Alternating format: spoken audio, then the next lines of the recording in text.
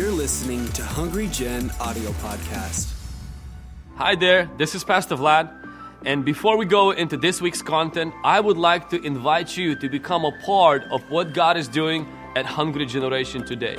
This year we've seen a great blessing of the Lord and anointing of God, God's healings and salvations and deliverances.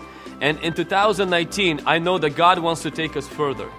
And many of you who are watching this video right now and watching this message, you've been receiving from HungryGen, you've been growing, your world has been changing, and we give to God all the glory.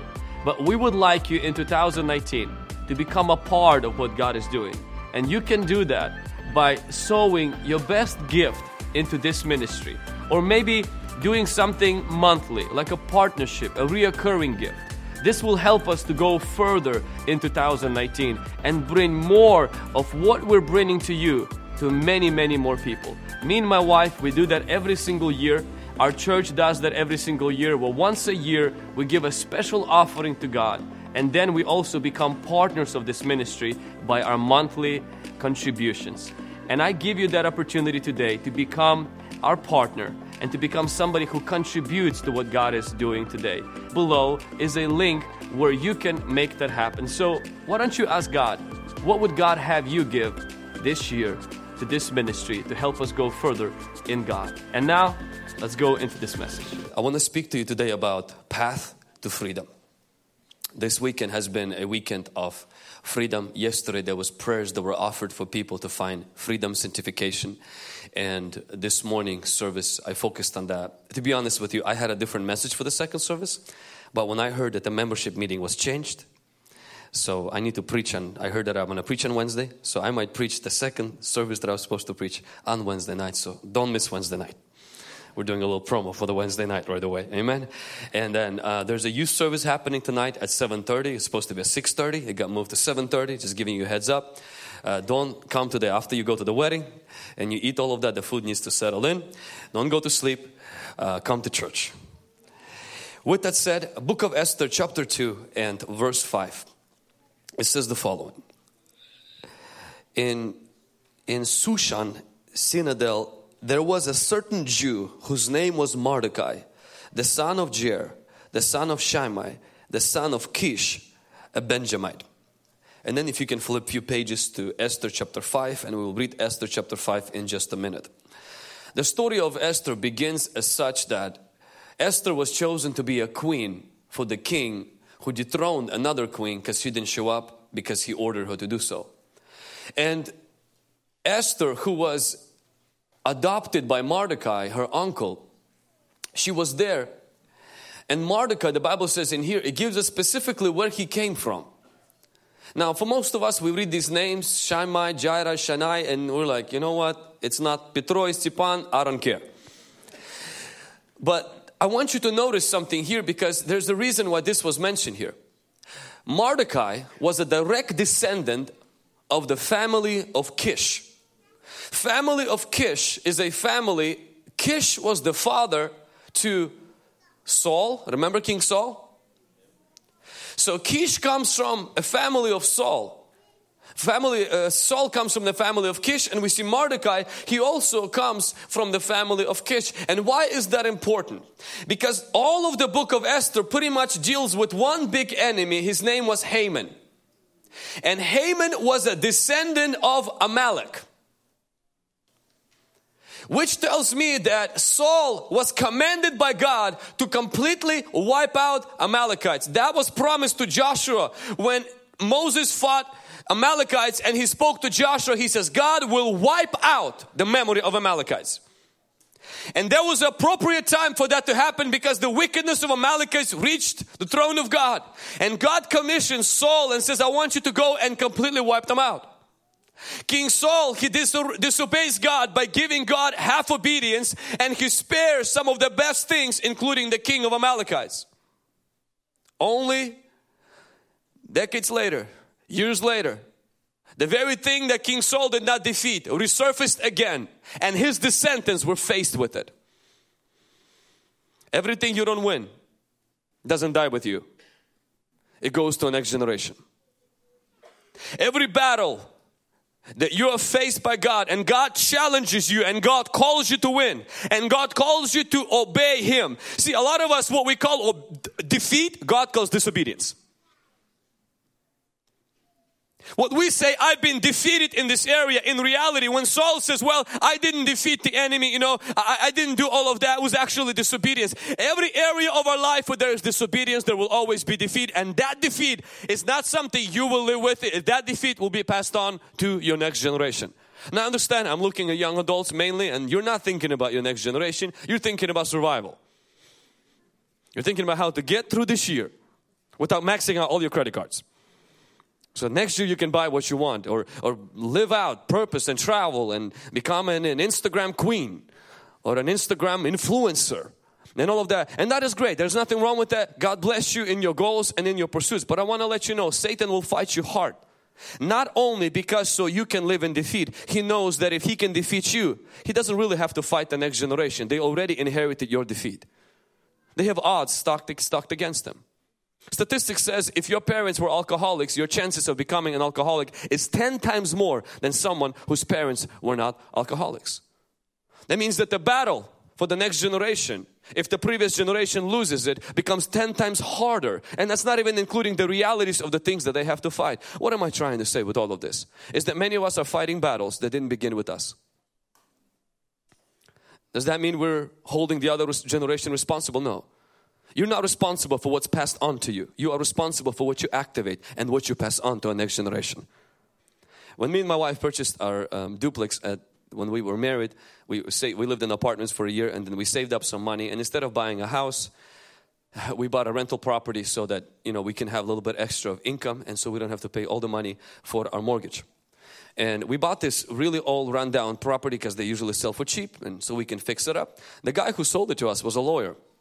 He didn't keep the property really well. In fact, it was so run down that one side looked like a gothic, like some ghost-driven town. It had drug busts, windows broken, just dead cats buried like under the floor. Just scary stuff. We sprayed it and prayed it and oil. I poured everything on it, on those walls, to sanctify it and to cleanse it and to purify it. And one of the things that it had on that house is the lawn, the front lawn and the back lawn was extremely unkept. There was no irrigation system installed. The weeds were literally to my knees. And when I saw them, there was so much weeds that I was afraid to mow those weeds because I never knew what lived there. I'm looking at them, I'm like, man, this stuff is like, there's spirits there probably. Or like some kind of snakes that live there. I remember first time I mowed it with my push lawnmower. I mean, it would get stuck every few feet or so. Now, I could have stayed there and called that guy who sold us the house, say, how dare you? What kind of a citizen are you? Aren't you thinking you're a lawyer but there's no brains in your head because you're not even taking care of your own house? I could have built a case against him. But I mean, that's not going to help my lawn. Right? The lawn is not going to get better because I'm blaming somebody. So I took the lawnmower, mowing the lawn once, mowing the lawn second time, put the sprinkler system, start putting weed and feed and then putting all kinds of stuff. And then after about a few years, all of the stuff got cleared out. And when we sold the property a few years ago, not only it was completely remodeled, but the lawn looked like somebody actually put a lawn there instead of build that. And I passed on something that was good. Maybe your situation today is the same. Perhaps even as one of the young men shared, perhaps you come from a broken family. Perhaps divorce you're accustomed to it. Parents fighting with each other and World War III is already happening in your house. The world just doesn't know yet.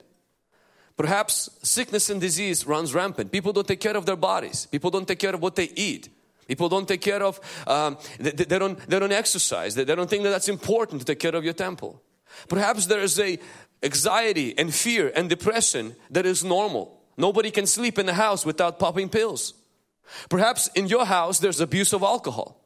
And that's what you've been accustomed to and it's something that you've been tempted with. Perhaps there's lust that runs in your family tree. My encouragement today to you is that Mordecai faced an enemy that belonged to his ancestors, but he didn't blame Saul for that. He faced him, he overcame them, and Esther and Mordecai did not pass on Amalekites to the next generation. They passed on a festival. They passed on a holiday that Jews celebrate till this day, where they celebrate the victory that Mordecai and Esther achieved. pass on triumphs to the next generation, not trials. Many of you sitting here today, you come from a good family. You come from a family where your mom and dad is together. For you, the idea of divorce is strange, it's alien. The same way as it is for me. My mom and my dad have been married for over 33 years. My grandpa passed away last year, 93 or 92 on his birthday. He was a pastor. His dad, Lazarus, was a pastor. And they were in ministry. They were married all their life. Never seen my mom or dad, argue. They fight sometimes. But my dad learned the secret to marriage is always listen to my mom. My mom is a Ukrainian woman. Short, a little feisty. And as long as dad obeys her, everything is fine. Husbands, listen. Amen. And I see that they're together. I see they love each other. I see they take care of us as a family. And so for me, it's very easy. It's easier to be able to see challenges in my relationship with my wife and overcome them because my parents passed on something to me that I'm benefiting from. Same thing with finances. To manage finances, it comes a lot easier for me because my dad does it. My dad never gave me a financial lesson. He never set me down and went Dave Ramsey on me. My dad simply lived his life balancing his books, never owning money to anybody, and always was very generous. And seeing that and seeing how he modeled that to me, it comes very easy for me to manage my finances. That even when we give all of our money away, we're still able to manage it in a way that glorifies God and in a way that helps us to take care of our needs because that was passed on to us.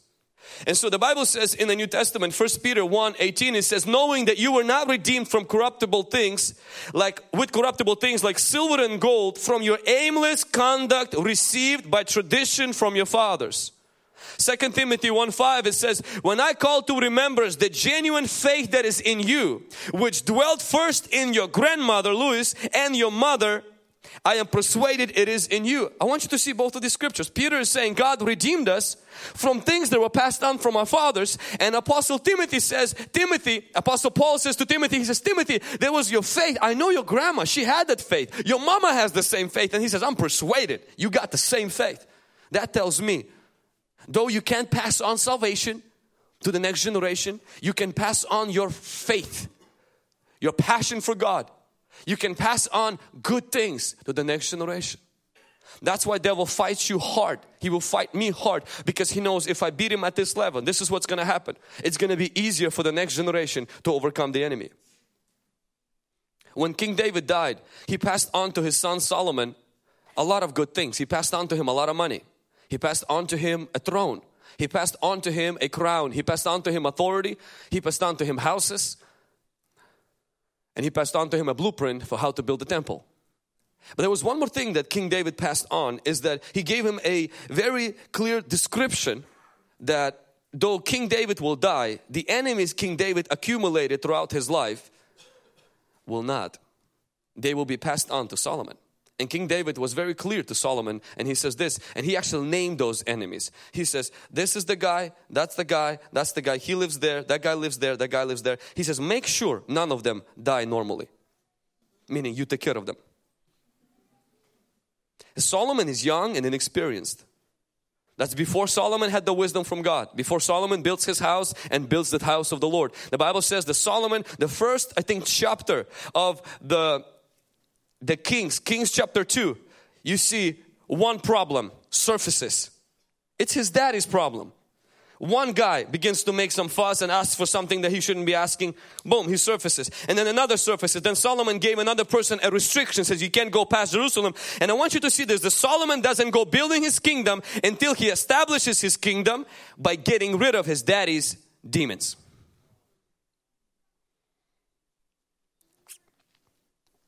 Impatience, anger, passivity, laziness, gossiping about pastors, constantly criticizing worship. I met a person yesterday here who says, I criticized your church and I really, really apologize. And he says, my daughter today don't go to church. Those things, some of you're battling with that inside of you. And it's a battle that didn't begin with you. It began somewhere else. If you don't win it, it will continue. But I'm challenging you today, this afternoon, that the Holy Spirit has empowered you to have victory in your life and for the future generations. The Holy Spirit wants you and I to win as many battles as we can, so that the next generation will use our ceiling as their floor. You're not responsible for what's passed on to you. You are responsible for what you activate. Scientists did a study and they found out there are certain things that are passed on in our DNA. Not only the color of hair, the color of skin, the color of eyes, but our characteristics, sicknesses, health habits are passed on also in our DNA. That's why when you go to the doctor, he doesn't just ask you, hey, you had a flu for how long? What are some of the symptoms? If you fill out, the first time you go to the doctor, you fill out the application, they will ask you about your grandma. You're like, she lives in Moscow. Why would you want to know my grandma? What about your uncles? They'll ask you about your parents. And you say, I don't know my parents. I don't talk to them. They want to know, has diabetes been in your family? They will ask you, has the heart problem? Is it something that goes in your family? And you can say, well, doctor, I don't believe in that stuff because under the blood, all of that is taken care of. He doesn't care what you believe. Because science doesn't operate by belief system. They operate by facts. And it's been proven scientifically that there are things that are laying in my DNA and your DNA, passed down from my father, that can be activated or deactivated based on my choices, my experiences, and my associations. Good or bad. You can have faith passed on to you. You can have good marriage passed on to you by your parents. You can have a prayer life passed on to you by your parents, laying dormant until it's activated by your choices, your associations, and your experiences. That's why when you go to a Bible school, that's why when you go to and have an encounter with God, you have an experience with God. When you connect yourself with the right people, you have proper associations. And then when you have you make a decision, this is what happens. It begins to activate certain those things. And you go into ministry, and it's not necessarily because you just went into ministry because your daddy was in ministry, but at the same time there was choices, associations, and experiences that activated the same grace that is moving from your father, God of Abraham, God of Isaac, and God of Jacob. God is a generational God. God doesn't just want the blessing and favor to rest on you. He wants you to spread to the next generation and generation after, on your children, your grandchildren, and your great-grandchildren. So is the devil. He doesn't want porn to be your problem. He wants your children's problem to be the same.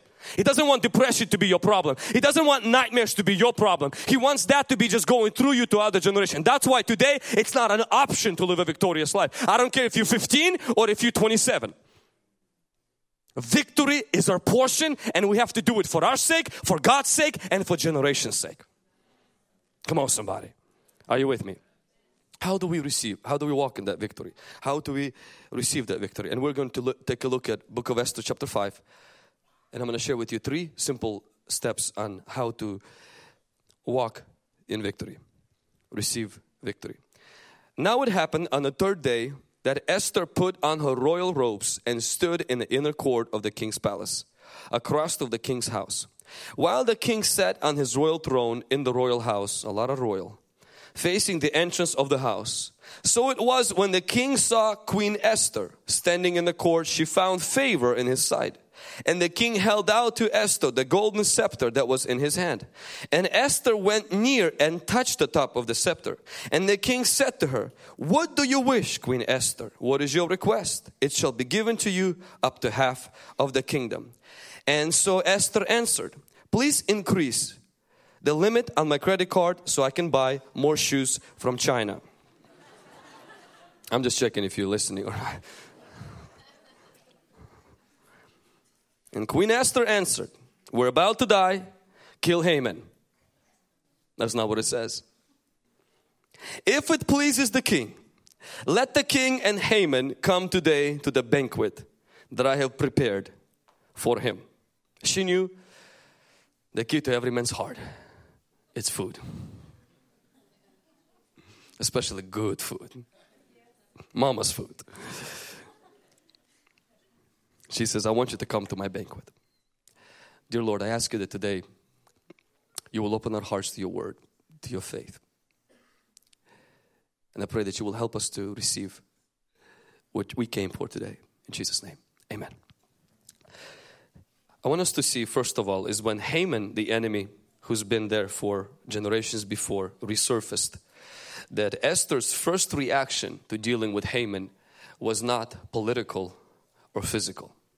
Now this problem that her life would be destroyed, the Jewish people would die, this was a real problem. It was not a spiritual, made up, mystical problem somewhere on Mars. This was here, right here. You could see it. Everybody gonna die. Die means no more. Physical problem, real problem. Esther, unlike many people in Babylon, had a position which she could leverage to solve that problem. She was in a very high political place. In fact, she was so close. I'm pretty sure she had on speed dial many of the governors, many of the people who influence different territories. She could have easily pulled the strings, called a committee, created a campaign, create a GoFundMe account. She could have did some physical things to pull the strings, influence her husband, who was the king, to move upon the Supreme Court of that land to reverse the law. But when Esther hears of this problem that is physical, I want you to see what Esther does not do. She doesn't lean on her political connections. She doesn't lean on her political abilities. She calls the whole nation. Now this is the girl. She didn't win a championship of the cutest girl on Instagram. This girl, she was the queen. She was the most influential when it comes to women. She had a platform. She had the looks. She had the favor. But this girl, she got brains. In order to discern that this problem is spiritual and it doesn't require my political connections and my good face. It requires something bigger. It requires spiritual solution. She gets the whole nation to do what? Fast and pray. She doesn't create a GoFund account. Let's defund Mordecai. She doesn't call up her connection. She says, I want to bring the whole nation to fast and pray. Dear friends, having a good looking body and no brains here is no good. Having big pocket but not seeing the spiritual world is no good. Having a status of a millionaire but not understanding that the world you live in is spiritual is not good. The Bible says we do not wage a war in the physical realm. We fight a spiritual warfare. This war exists right now, whether you like it or not, whether you like to admit it or not, whether you are engaged in this warfare or not, it is up to you and I. And that is why fasting and prayer is not an option to people who understand the world they live in is spiritual. The problems they face might be physical, but many times, the roots of those problems are not visible to a human eye. That's why therapy, that's why counseling, that's why many times medicine, all of that numbs those problems, but many times they don't necessarily fix them. What am I trying to say? Many of our problems that we face right now are physical, but the roots are spiritual, and their solution has to be not fists, but knees. When I went to a Grow conference in Portland, the second largest church in America, the Church of Highlands, and they have a whole system called Growth Track and all of this stuff, and we use that system. And the senior pastor, Chris Hodges, he does this whole thing of describing how they bring people to church, how they disciple them, all of those things that I know some of you guys even do here as well. And then at the end, he does this thing, where he talks about prayer and fasting, how they do twice a year, 21 days of prayer and fasting. And something that shocked me, hearing that from American churches, especially church that size. And he says, if you do every single thing that we do, but you don't pray and you don't fast, he says, it will not work. And this is why. Because church is not a social club. Church is not scratch my back, I scratch your back club. Church is a spiritual place. Church is a place where people get plucked out of hell and put into heaven. Church is a place where the warfare is being done for the souls of people. Because church is a place that deals with eternity of people. And there are spiritual forces that do not want that to happen. And they occupy, the Bible says they live in the heavenly places. And when you fast and pray, now you might not understand anything about spiritual world. And that's completely fine. But something happens when you pray and fast. The spiritual world begins to move.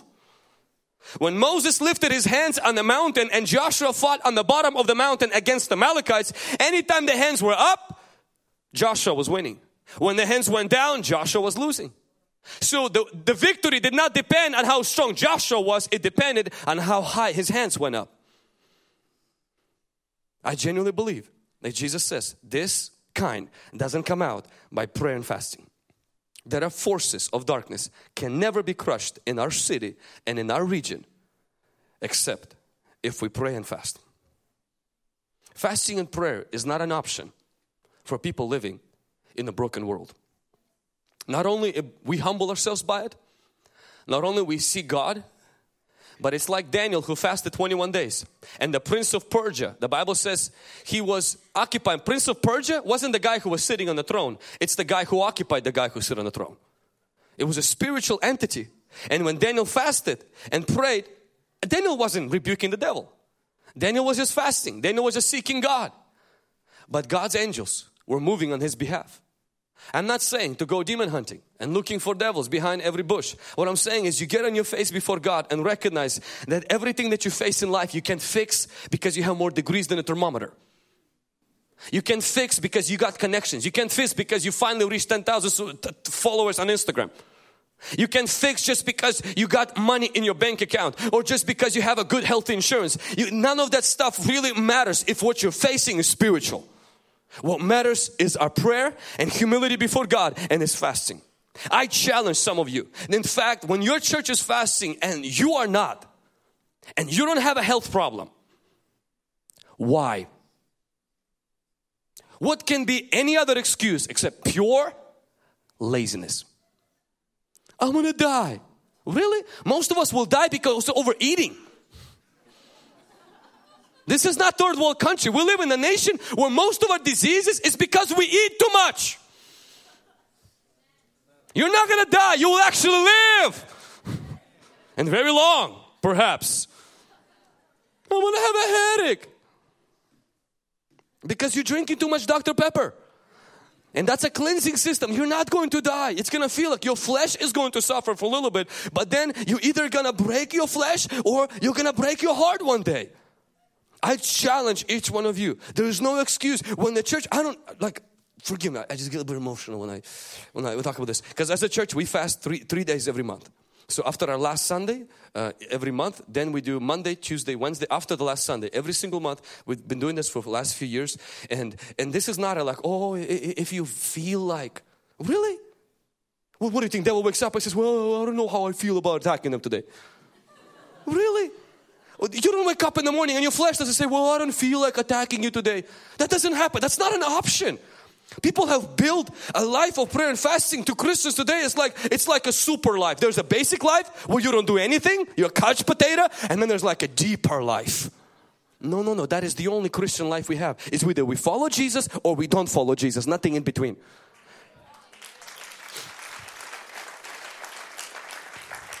I just sense a little condemnation, Vlad, coming from you.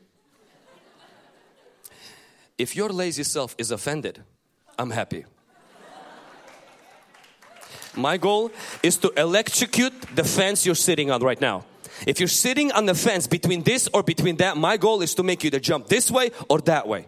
If God is the Lord, Elijah says, we follow Him. If He is not, we pack our bags, go smoke pot and go to hell. But we don't choose to go to hell. That means we need to go run after God 100%. And the problem with many of us, when we serve the devil, we went all the way. And when we serve God, we do bare minimum. When we did drugs, $500 every single month went to do drugs. And our tithing record is $50 a month. What kind of madness is that? So we could spend money on drugs that destroyed us and we can't be generous. I don't believe in tithing. You tithe to the kingdom of the devil. And you can't tithe to the kingdom of God. Get rid of that Judas problem and give God everything that you got. You only got one life. You have no right to live a normal life if He died a brutal death. And if that offends you, look at the cross. There is no right I have to live a normal life if my Savior died a brutal death for a wretch like me. We owe to live with every fiber of our being for Him. That means humbling ourselves. That means praying. That means fasting. And when we do that, things shift in the realm of the Spirit.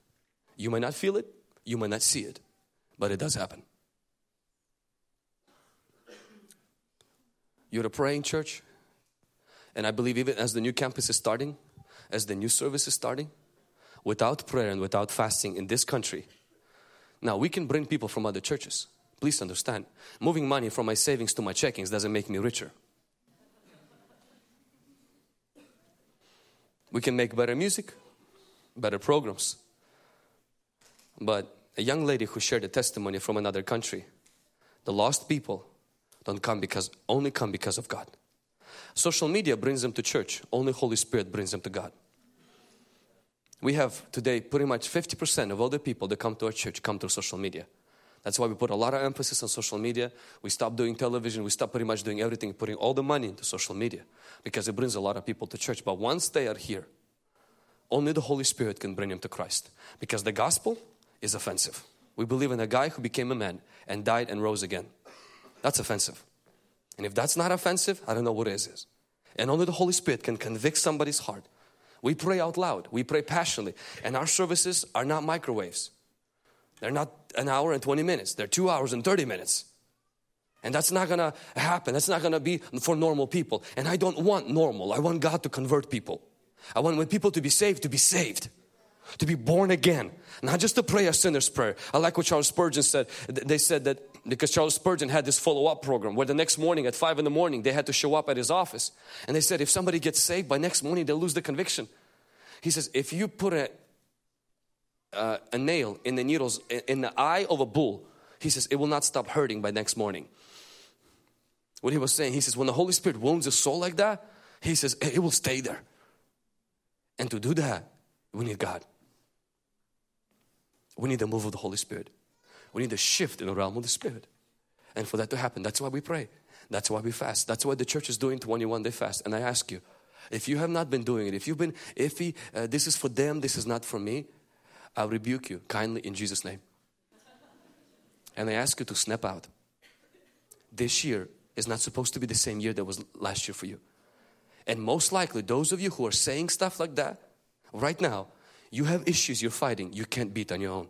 Perhaps one of those issues is a passive spirit. Is this passivity, this couch potato thing where you just don't feel, where you just don't have the, and that can be broken if you get on your knees.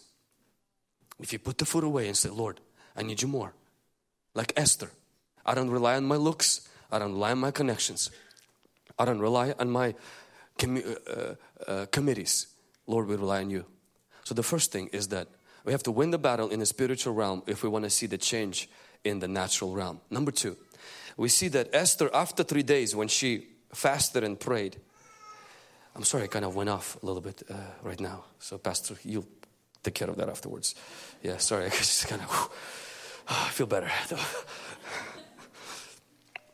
Secondly is that we see here that after the 3rd day of fasting, Esther, she put on her royal garments, the Bible says, and she went to the royal palace to see the king.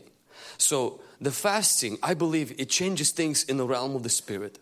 It breaks spiritual strongholds. Yes, it helps us to humble ourselves. There's a lot of benefits of fasting, and your pastor did a phenomenal teaching. You can see it on YouTube, 4 types of fasting. And so there's a lot of teaching that is in this house. And so I don't want to take time to talk about that. But that's one of the things that it does, is it changes things in the realm of the spirit. But the second thing that I want us to see, for us to experience true freedom, is not only to pray and fast and to fight spiritual forces, but secondly is that we have to put on royal garments instead of rags of our problems. What does it mean? It means that we have to mentally dress up instead of dress down.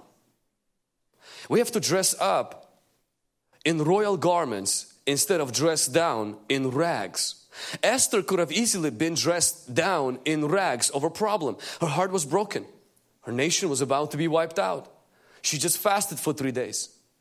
She could have easily put on the worst kind of clothes that she had, ripped and put holes in them, and walk into the king like some kind of a beggar and plead and beg.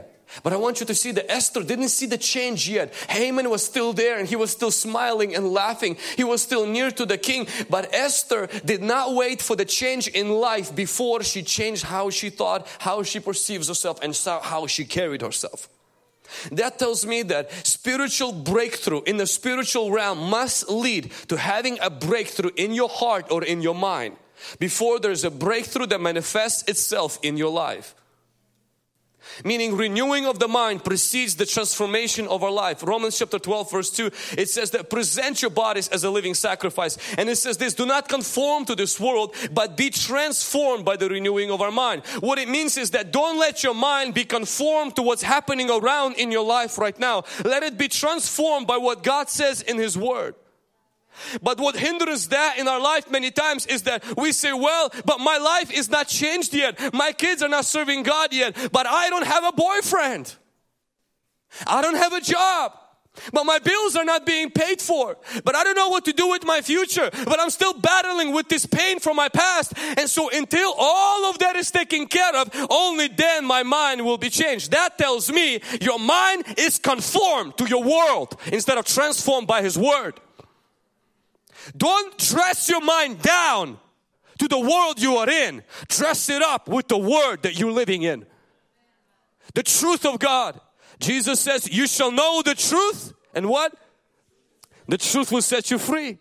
That tells me that the freedom exists is not only on the level of the Spirit, where Jesus comes and rebukes the devil, where the anointing of God breaks the yoke. But that is a freedom that exists through knowing the truth. That breaks certain things here, breaks certain things here, breaks my speech pattern, breaks how I feel, how I think, and how I speak. And that leads me to freedom. If you don't see freedom after fasting and after praying, the Lord wants you also to fill your mind with His truth to that degree that it changes how you see yourself. Presence of truth doesn't make anybody free. The same way as presence of soap doesn't make anybody clean. You can have a truckload of soap in your garage and stink like a skunk. None of you do, I know. So relax. But soap doesn't make you clean. It's applying soap that makes you clean. Putting it, whatever you want it to be clean, that's where you put the soap. And you don't just kind of put it casually, religiously. No, you scrub it. And when you have negativity, when you have brokenness here, you have to take that truth and you got to scrub your soul with it. It's good, it's important to pray, it's important to fast after 3 days. Esther put on the royal garments. And that tells me that after I pray, after I fast, I also have to take the Word of God and I have to let it conform me. Instead of me being conformed to my situation and me being conformed, to my problem or whatever I am going through right now. The problem happens with our problems is that when you stay in them so long, they begin to affect how you think and how you feel. That even if the Lord takes you out of that problem, you still think the same way. It explains why Israel, though leaving Egypt, still were slaves. Because when you stay in slavery for 400 years, it's not just a place, it becomes your identity. I think I've shared this a few years ago, is when they did an experiment on a fish, one barracuda fish. They put a barracuda fish in the fish tank and they put other small fish in the fish tank. Barracuda fish is not born again, so she eats other fish for a living. So she went to the other side and ate the rest of the fish. They put a glass in between the barracuda fish and other fish. They put a glass there. And so barracuda fish can't see through the glass, and so it was going to the other fish and bam, hit the glass. Kind of stretch yourself, realize, okay, maybe I shouldn't be going that fast next time. So next time it went a little bit slower. It still hit the glass. Third time it hit the glass. Fourth time it realized, don't go to the other side. They removed the glass after a few days and the barracuda fish never went to the other side. Glass was no longer there. Why? Because the glass that was in the fish tank, after hitting it so much, went into her mind. If it happens with the fish, it happens with people.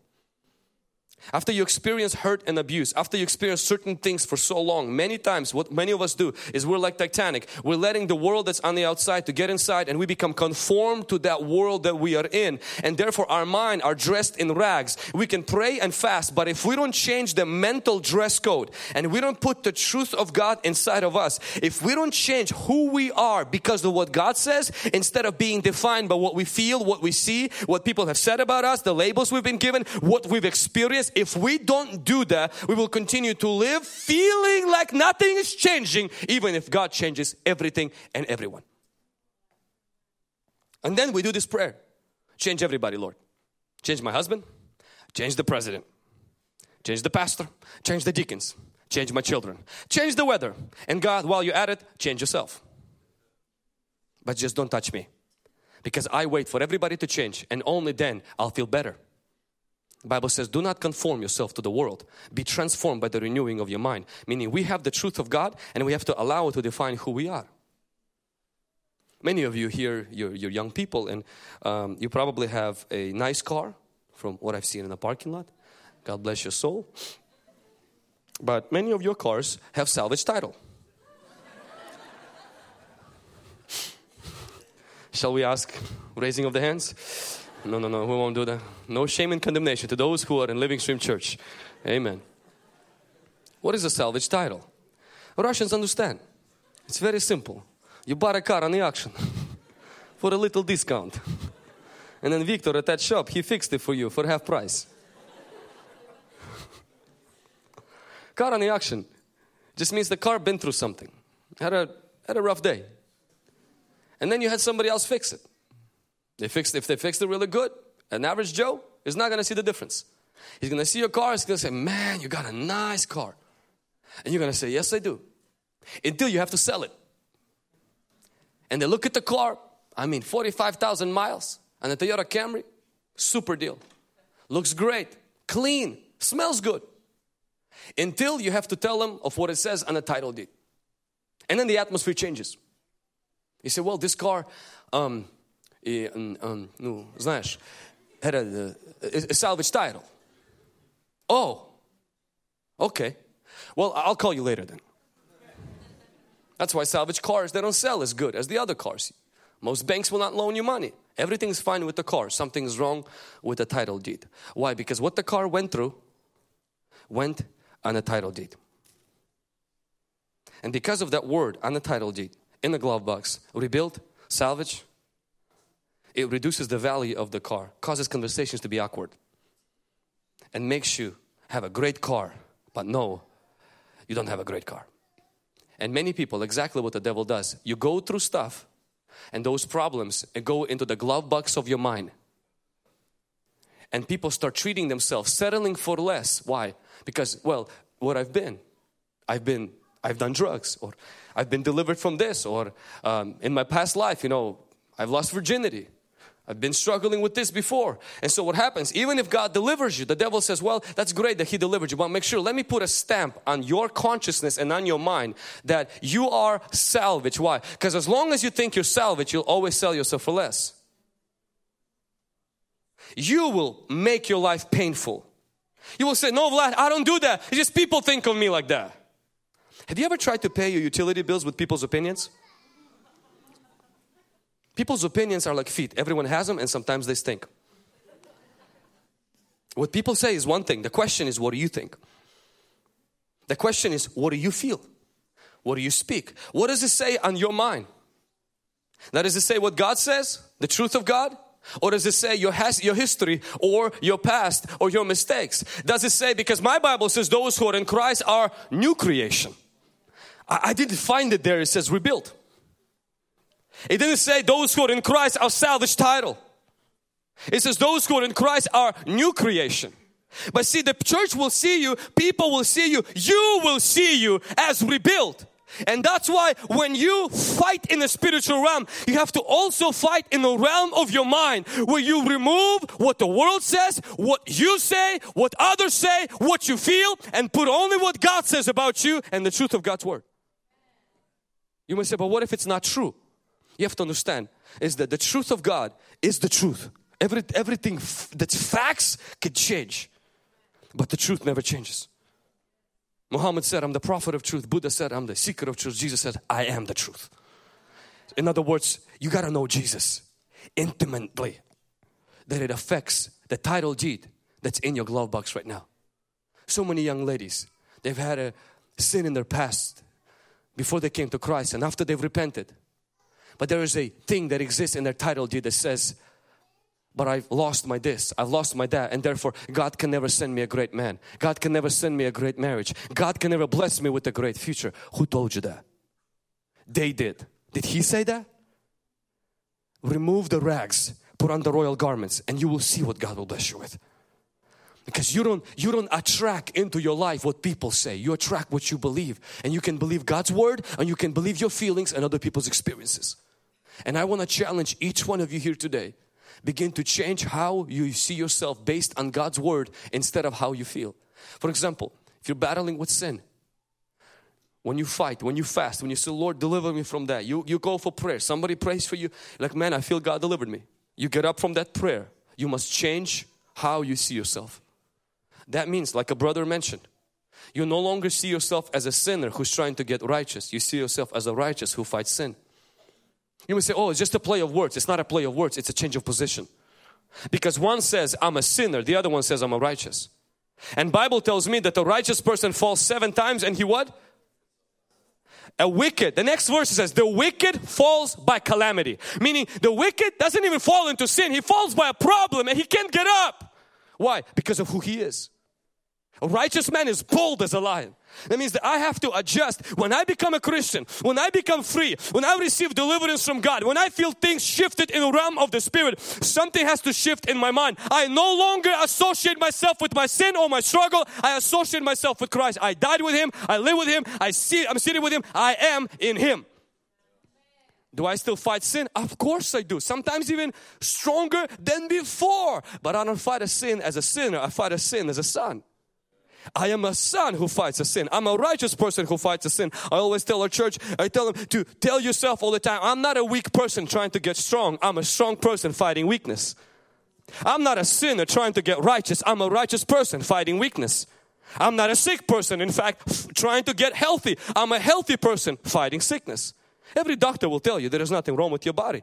If they remove that virus, they remove that cancer, if they remove that little thing, your body is fine. Therefore, you can't let one little cell or one little tumor or one little cyst change who you are now. That doesn't mean you reject the reality of the problem, the sickness, the issue, the stronghold, the problem. It just means you don't make it who you are. You make it who you are, whose you are. And from that position you fight. It does not mean that when I renew my mind that I am righteous in God, I am victorious. That means that's it. The devil comes like, okay, I give up. No, in fact, he will fight you stronger. When God came to Joshua and says, Joshua, I gave you promised land. You did not see Midianites and Jebusites and all of the other ites. They didn't come and say, Joshua, we surrender. None of them surrendered. In fact, every piece of promised land Joshua won by war. But he got the victory before he got the battle. You have to have victory before you fight. From God, from the Holy Spirit. Victory over sin. Victory over doubt. Victory over depression. Victory over sadness. It comes from renewing your mind by His Word. You may say, but what if like that doesn't actually work? If that doesn't work, the sun will fall out of its orbit and the earth will stop having gravity. If God's Word doesn't have power, we're toast. I trust in His Word. Now, does that mean that always we see what we pray for, what we believe for? No. Does that mean the righteous man then never falls? He still falls. In fact, sometimes such a knucklehead falls 7 times. He's still righteous because he gets up. He anchors his identity in something new. You know, I've shared this in a brief yesterday what I've seen happen with my wife. When we got married, my wife was battling with chronic nightmares and loneliness, a sense of rejection. It was very difficult for her to connect in church, in the ministry that she was in. And I thought this is just normal way of couples adjusting. She's in a new place. You know, our church is kind of different, and maybe it's going to take 6, 7, 8 months. And 6, 7 months, passed, but it wasn't changing. And I started to recognize that it was a spiritual problem, because anytime that she would sleep, she would have these just attacks. It was attacks in her sleep, attacks at her night. And she had a really difficult time working. She had a difficult time being in church, and she just wanted to go home. Now, as a pastor, it kind of breaks your heart when, your own wife doesn't want to be in your church. There's no way you can explain it. And so I didn't tell it to anybody. And secondly, I cared a lot about my reputation at the time. We would come to church. Our church at the time was very small. Our prayer meetings on Tuesday, they were just a bunch of friends and relatives. One small room, maybe 10 people, 12 people. So if somebody is not praying, it's clearly evident. And it would always happen that my wife, on those days, that she just it's like she just had this Zacchaeus disease. The spirit of silence would come and she wouldn't pray. And I'm Pentecostal. Like, we need to pray. Like, you don't feel the spirit. Like, you gotta show. You got it. So, we're there, and no matter if I had an argument with my wife or not, I'm going like, hallelujah, and I'm like, you gotta fake it till you make it. And my wife stands there, and one thing I love about my wife, she's never fake, to the point that it embarrasses me sometimes. She will always be true to herself. She doesn't feel it, she'll never fake it. So she just stood there. And my pastor, my uncle looks, and I'm trying to cover my wife so nobody sees that she's not praying. Because I'm embarrassed. I'm supposed to have a praying on fire wife. Brought her from another state, another city. And so, she needs to show that, hey, I made a right choice. Yeah, and she wasn't praying for a long time. So we started to pray for her freedom. And then I decided you know what? As a man of God, I need to deliver my wife from her demons.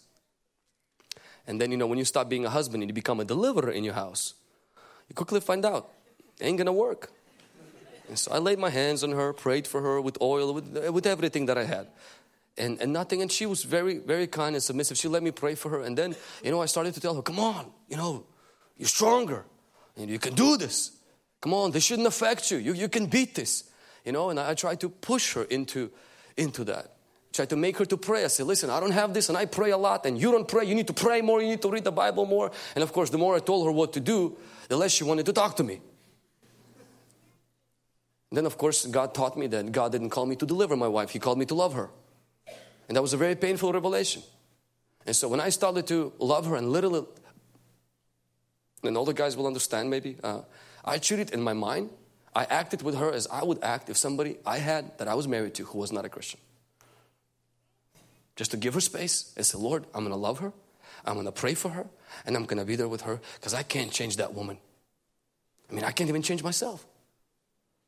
The Holy Spirit started to do His work. And all these prayers that we prayed, they had some effect in the spiritual world. But she still had exactly the same feelings, exactly the same thoughts, and exactly the same nightmares. To the point, she was working in a post office and she decided to start filling her mind with the Word of God. She was able to, because her work allowed her to, that she was able to listen to podcasts and listen to the Bible from 5 to 6 hours, Monday through Saturday, for 2 years. And I started to see a change in my wife. She still had the nightmares. She still couldn't connect in the church. She still had those moments. But now I had freedom not to change her because I knew it's not happening. But to be there to love her, you can't grow a flower by pulling her. You got to water the flower. And then this truth started to change how she started to think. So when she would have those nightmares where somebody was choking her, somebody was attacking her, when she would wake up, she now wanted to pray. Instead of saying, I don't want to do anything, she now would rebuke. She would say, no, this doesn't belong to me. That is not who I am. I'm a child of God. Now she would start to take authority. And then instead of waiting for all the girls in the church to accept her and welcome her, she just found the ones that nobody wanted to be with and started the home group with them. I remember at one particular time, I was trying to really set her up with her sister because her sister was her best friend. So I wanted to bring her sister, marry one of the guys on our team. And I kind of set up a blind date. And her sister ran from that date and came. She's like, who's that weirdo? I was like, come on. I was really hoping that, that you marry him so you can move here. She's like, even if I'll marry him, I'll take him there. I'm not moving here. Because I was thinking the solution would be if I just bring some friends to my wife, it will solve the problem. And nobody wanted to move. And then when all of this started to change, within about 1.5 to 2 years, when things started to change, the nightmares subsided. Her ministry started to open up without me trying to push her into anything. She's on her own, started to serve other girls, started to minister to others. Her prayer life changed. Where today, I see her every day, Monday to Friday. For 1 hour from 6 to 7 o'clock. Pretty much every single day I see her at church praying on her own. I don't tell her because I go there a little bit earlier. I don't tell her to do it. I'm checking her. Now that prayer life started, our relationship changed. Her sister got married to my brother and moved to our city.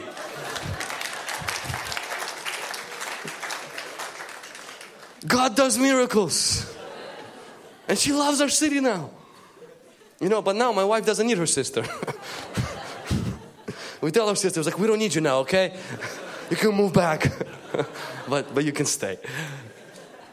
And today God has, I've seen a change in her through changing of her mind by the Word of God. The situation was still there.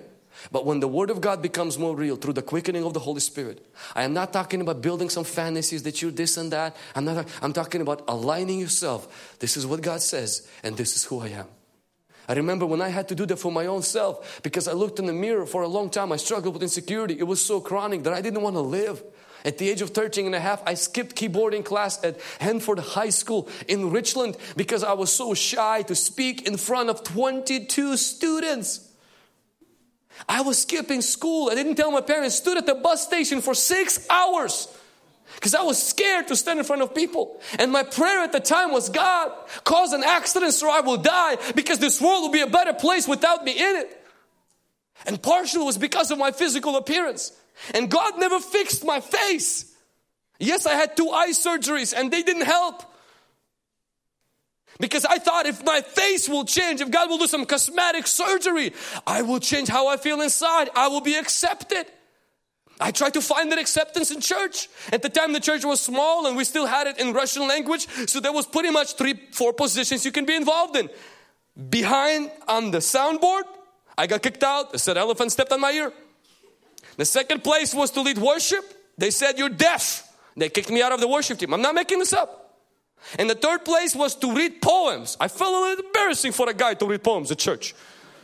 I did it one time and I was done. I'm like, come on Lord, it can't be below than this. Let the ladies read the poems. They can't preach anyway, or they shouldn't be preaching anyway. And the last one is preaching. You know, in the Slavic church, you would preach. And so I couldn't figure out which language to speak in. I always mixed up my languages. English wasn't good. Ukrainian, I already butchered it. And the Russian, I couldn't pronounce it. So my preaching wasn't good. So there I am, holding on, looking for something to clean myself to. School doesn't work. The church literally kicks me out of the 4 departments they got. You know, funny as it is now, but it wasn't funny when you're 13 and a half years old and you're trying to find who you are. You know how many rags I had here? 1 million of them. And it wasn't a miracle. It wasn't some kind of a touch of God and all of that was gone. It was step by step. Taking these words, fearful and wonderfully you made, and looking in the mirror. Say, Lord, okay, I can't look at that mirror. I'm going to look at this one. Lord, I'm going to look at your word. And I'm not going to look at how my skin is stretched over my skeleton. I will look at the fact that you made me in your image and your likeness. Did I feel that? No. Did I look like that? No. But it's what He said. And when that changed me on the inside, today as I'm speaking to you, I'm not afraid of you. And when you're looking at me, you're not looking at me. It's like, well, what happened to that guy's eye? The reason why you don't thinking that, because I don't care about it. And if you are thinking, not good. If you're thinking, I don't care about it because I'm already married, okay? So your opinion doesn't matter. No. I'm a living witness that God's truth can transform your mind. It will change how you will live. It will change how you will minister. It will change how you will relate to your children, to your spouse, and in your business. Remove the rags, replace them with royal garments. Church, are you with me? Are you ready for just one more and we're going to pray? Lastly, so spiritual world is changed by fasting and prayer.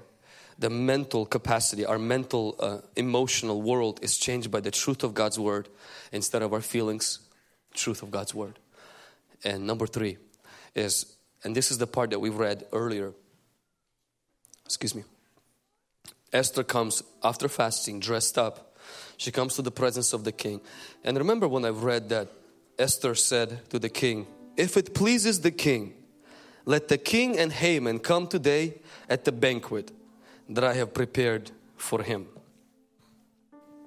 Now, think about this. You have a problem. You're about to die. All of your family is going to die. And this is the guy who allowed it to happen, who happens to be your husband. You haven't seen him for 30 days. And he's the only one who can change something. And he asks you a question. Esther, what do you want? What would you say? Ah! Help! We're gonna die! Please! We would create it. panic. I mean, Mordecai did that. He screamed. He yelled. We would be like Bartimaeus, Son of David, have mercy. What touches me about this story the most is that Esther did not ask for her freedom. She asked for a meeting with the king. She asked to give him a meal, something she knew he would really like. So my third and final point is, don't use God as a means to a goal. Make Him your goal. Don't use God as a means to get freedom. Make God your goal. Many of us don't think of it like that you can use God to get freedom. And then we leave Him. Because when we're in bondage, we fast and we pray, we cry out. Every prayer meeting, we're there. Every altar call, we're there. We don't care what people think. But then something takes place. We become calculated. We become confident. We mature. We become something because we're free now. That passion that existed before, that drive, that flame inside. Because see, you can scream and not have a flame, but when that's flame there, only you and God know that. That heat inside, the heat for God's love, this just passion for the Lord that was there, that was fueled by the pain of life. Many times when the fuel is gone, which is the pain of life, many people have never transitioned to putting a fuel of their passion. Why? Because from the beginning, God was not the goal. He was just someone who helped us to reach the goal. What was the goal? I don't want to live in pornography. I don't want to live in depression. What is the goal? I want to live a good life. That was the goal. God helped me to reach it. And now that I reached the goal, God is a sidekick that I need, like a spare tire, in case I find another goal I can't reach. Young people always ask me how to be used by God. And I say this all the time. Stop using God. Make Him your goal. He will use you. If you use Him, He's not the goal. His gifts, His power, His freedom, His breakthrough is good. He wants to bless us with that. But in Matthew chapter 6 verse 33, He doesn't say seek that. He says seek Him and everything else will be added. My fear is in the passion for freedom, in the passion for blessing, in the passion even for the anointing, in the passion for the miracles. A lot of times God becomes just something that we use to get that, and we can say the right lingo, but the motives only the Holy Spirit can examine. And I dare not today to try to correct your motives, because I need God to help me correct mine. But when I read the prodigal son and I see prodigal son to his father, and this is what he says. He says, Father, give me what is mine. So many charismatic people pray that prayer. Give me what is mine. Give me my healing. Give me my breakthrough. Give me my blessing. God is so good. Even when you're wrong, He'll bless you. He gave him his stuff. And you know what happened to him? The prodigal son left the father. And then when he lost everything, he came back to his father. And I want you to see what he prayed. Now he had nothing. He came to his father, and the Bible says, he said, Father, make me your servant. Let's not learn this lesson the hard way. Let's pray the first prayer. Let's pray the second prayer first. Let's do what Esther did. Instead of coming to the king and saying, King, deliver me. King, help me. Say, King, can we have a meeting with you? In the 9 chapters of Exodus, 17 times Moses told to Pharaoh, let my people go. And he gave this reason. He didn't say, because they are suffered enough. Let my people go. Why? Because they're in pain. Why? Because you're not paying them wages. They don't deserve this suffering. This is madness. He did not say, that's why you should let my people go. He said, let my people go that they might serve me. God did not see any other reason for deliverance and freedom except the fact people will be available to serve Him. Israel missed the point. Because when they came out of Egypt, the only thing they did is complained and whined and worship cows.